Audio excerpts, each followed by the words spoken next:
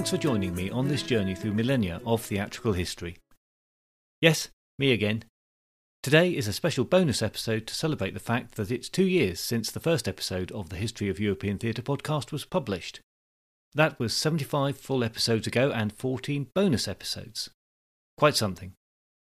In the first year, we got through the long period from the very beginning of mimetic drama through the ancient Greeks to the rise and fall of the Roman theatre.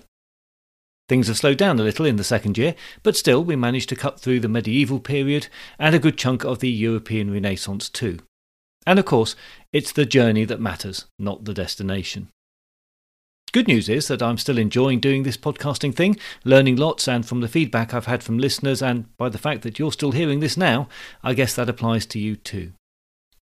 And there is lots to look forward to as I embark on year 3, with not just Shakespeare, who of course is looming large in my sights, but with the other English dramatists of the 16th and 17th centuries, and then on to more on the European continent too.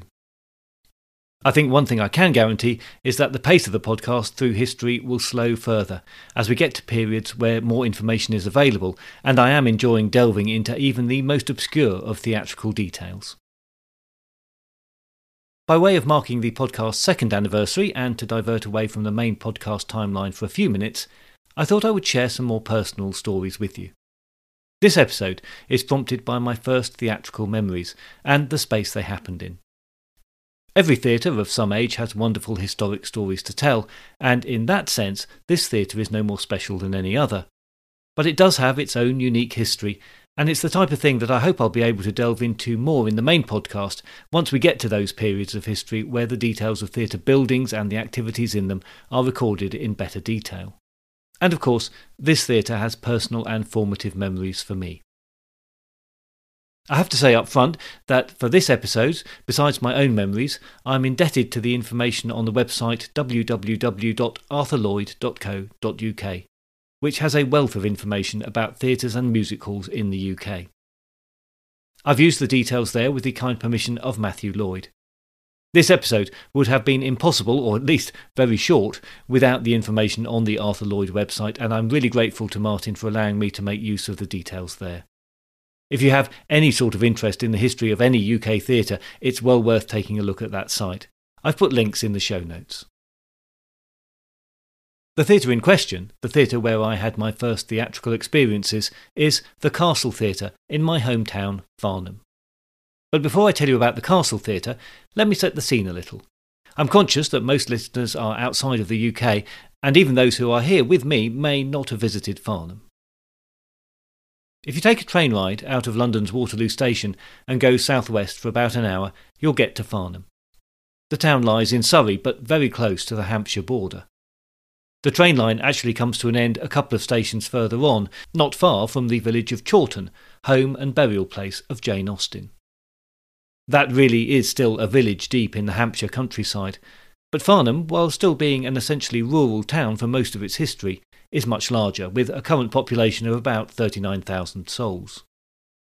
Evidence of Roman period occupation near one edge of the current town was found relatively recently, but continuous settlement seems to have started with the 7th century Saxon village that grew and became a trading town during the medieval period, being well established by the 13th century. Farnham's own literary connection comes a little later. William Cobbett, politician, pamphleteer and author of the early 19th century, was born in the town in a building that is still standing. It was a pub called the Jolly Farmer until it was appropriately renamed the William Cobbett in the 1970s. In its simplest form, the town is a crossroads at the bottom of a steep valley. The River Wey, a tributary of the Thames, runs through the town. The east-west axis is the flatter run along the valley floor once you've descended from the heights of Aldershot, a long-time military garrison town and Farnham's neighbour. Toward the western end of the current town, the road is bisected by another running north-south. This has come down steeply from the north, past the castle with its Norman keep and the old marketplace. Livestock, wool and hops were the mainstay of Farnham's local economy for centuries. But just the usual shops populate the town now. As the road runs south, over the river and up the hill towards the railway station and much of the residential part of the town, it crosses the main road, heading to the county town of Guildford.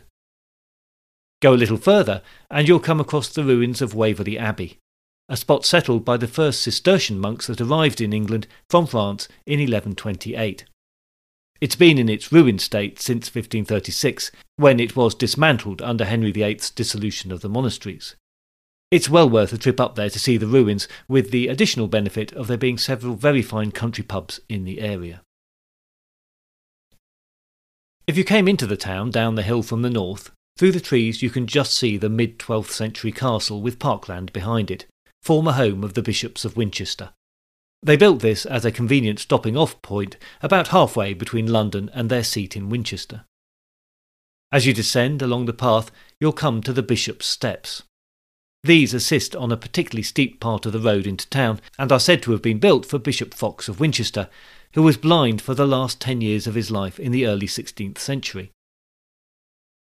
The steps were built as 7 sets of 7 steps, with 7 paces between each set of steps, making life a little easier for the blind bishop, but difficult for tongue-tied podcasters. Beyond the steps, you pass the Nelson Arms, another fine watering hole, and then a few 19th century almshouses, and then some shops, until to your left there is a small courtyard. It's a bit different now, but if you'd ventured into the yard for most of its life, you would have seen a hay barn, dating from a time when the blind bishop could well have used the smell of the drying hay as a useful marker on his journey into town.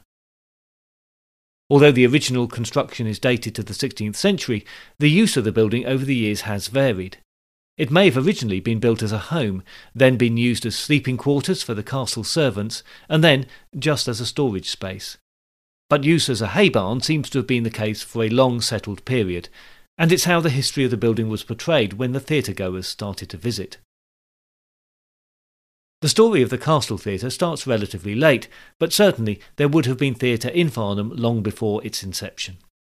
A thriving market town on the roads between London and Southampton and London and Guildford would have been a prime target for travelling players from the Middle Ages onwards. A market town meant money changing hands, winners and losers, people letting their hair down for the day and looking for a bit of entertainment. Unfortunately, none of this has been recorded specifically in Farnham, but to leap forward a lot, there is a story of one Arthur West in 1905. He had tried to erect a wooden theatre building with a canvas roof and, wonder of wonders, gas lighting. This was in direct contravention of local planning laws, and his activities were soon stopped by the local council. So the first permanent theatre in Farnham, the Castle Theatre, came into being in 1939, just as the Second World War, from England's point of view, was getting started. A touring troupe called the English Travelling Players, led by actor Lawrence Ray, had recently returned from Europe in the face of the looming war. They travelled up from the south coast where the ferry from France had docked, and happened to make their first overnight stop in Farnham. The story goes that they were travelling in a van which was parked in Castle Street, and they slept in it overnight. The next morning they walked around town a little and rather liked the look of the place. They made some inquiries and were directed to a local town luminary who luckily felt accommodating towards the actors. He gave them a tour of the town, and as part of this showed them an empty 16th century hay barn, close to where they had overnighted in their van. Now it must have taken quite a leap of imagination to see the space as a home for theatre, but a plan was hatched, a rental fee was agreed, and the troupe set about turning the place into a theatre, enlisting the help of a local builder to assist with the more structural elements of the work. The floor of the would-be auditorium was given an appropriate rake, something that would later be adjusted as dimensions of the space were refined, and a stage area at floor level was marked out. Dressing rooms were built, and old cinema seats were found that could be repurposed in the theatre. I think these were the very same seats that I sat in as a child in the 1970s. With very curved and low backs, they were not comfortable even for a child. The building work added a front entrance that opened from the courtyard onto a very small foyer, where the original wooden features of the barn could be admired. The auditorium could accommodate just 176 seats for the audience, and that was at quite a pinch. The stage was in fact bigger than the auditorium. The low roof was a problem. A tall actor only needed to stand on a prop box and would be able to touch the ceiling, which meant that the flats that made up the stage scenery could only be 8 feet tall. The front row of the audience was practically sitting on the stage, and any unguarded stretch of the legs could result in an actor going tumbling at an inopportune moment. The star dressing room had to be accommodated to the left edge of the stage, behind the no smoking signs. But such privations and risks were the rough and tumble of the life of the acting troupe, and at least they could now settle in one place. But settling in one place meant that some new administrative details had to be dealt with. The local town council was responsible at the time for issuing theatre licences, and being a relatively conservative town, this was not forthcoming. So, the newly formed company had to operate as a private members' theatre club to avoid the need for licensing. Under this arrangement, only members of the club could buy tickets to see a performance. Membership of the club cost 2 shillings and 6p per annum, and tickets for a seat cost 3 shillings and 6p, 2 shillings and 6p, or 1 shilling and 6p. When it opened on the 5th of December 1939, the Farnham Playhouse, as Lawrence Ray had called it, had 300 members. George Bernard Shaw, You Never Can Tell, was the opening production, commencing a 27-week season. Over and above the hard work of getting a new enterprise off the ground, that first season was a difficult one. On very wet days, leaks were always being hastily plugged, and in the opening winter the cold crept easily into the building. Then came the summer heat, which was a problem for the building not designed to accommodate so many people. Rudimentary ventilation was added during the summer, but still the theatre lacked many of the comforts we would take for granted today. One of the most significant and unavoidable problems was that wartime meant that there were few male actors available. For the start, and for a good portion of its life, the Castle Theatre was set up on a weekly repertory theatre basis, as was common in the UK at the time. So that usually meant 6 evening performances and 2 matinees a week, to entertain the 176 people squeezed into the auditorium. Rehearsal for the next week's play was in the daytime, so an actor could be playing one part, rehearsing another, and learning the lines for another, all at the same time. It's a system that survived for a long time, and many argue why England produced so many fine actors. They had all done the hours in many small repertory companies that peppered the land. The end of the summer brought an end to that first season, and the second, despite some optimism, was not to commence until October 1941. In the intervening months, the building was used as a dance club. When the theatre reopened, it was renamed the Castle Theatre, and the company as the Farnham Repertory Company. The weekly rep model continued despite the struggle to find actors and resources. At one point, the then director of the company had to defend himself against accusations of being a conscientious objector. He was in fact excused duty on medical grounds. On another occasion, a special gala performance of The Importance of Being Earnest was given for the benefit of providing mobile X-ray units for, and I quote, our gallant allies, the Russians. In the 1940s and the 1950s, the country was recovering financially and socially from the effects of the Second World War, and there were no public subsidies generally available for places like the Castle Theatre. In fact, there was an entertainment tax of 6p on every ticket sold. This had been in place since the First World War to provide funds for local councils to support the arts, but the company at the Castle Theatre was never in receipt of any such grants. By 1947, the club membership had fallen to just 1,000 members, and an emergency meeting was called. At that meeting, a not-for-profit administration company was formed to manage the theatre's affairs, and the whole enterprise was only saved by some generous one-off donations that helped to resolve the current deficit of just over £100. Now that sounds like a tiny sum today, but to put that into context, a profit of £20 or £30 for a week of performances was considered a good week. So this deficit represented maybe 4 or 6 weeks of profit. Typically, weekly takings were about £108, with the weekly expenses being budgeted at £125. Other income from the profits of the coffee bar and donations were hoped to make up the difference. The formation of this company not only brought some rigour to monitoring and controlling these shaky finances, but allowed for exemption from entertainment tax because of the not-for-profit status. It all helped, but was no panacea. The company was still troubled. In 1948, the current director fell out with the committee, and he and most of the company resigned en masse. A reconstituted company was formed in October 1948, and the theatre enjoyed a more stable period despite ever-present financial pressures, and a heavy reliance on fundraising and volunteers to keep the show on the road. A note from May 1952 gives an insight into the detail of theatre financing at the time. The then director of the company suggested that ideally there would be 12 actors divided equally between the sexes and 3 stage staff in the company. His frustration was that the company currently had 6 men and 5 women, including the stage staff.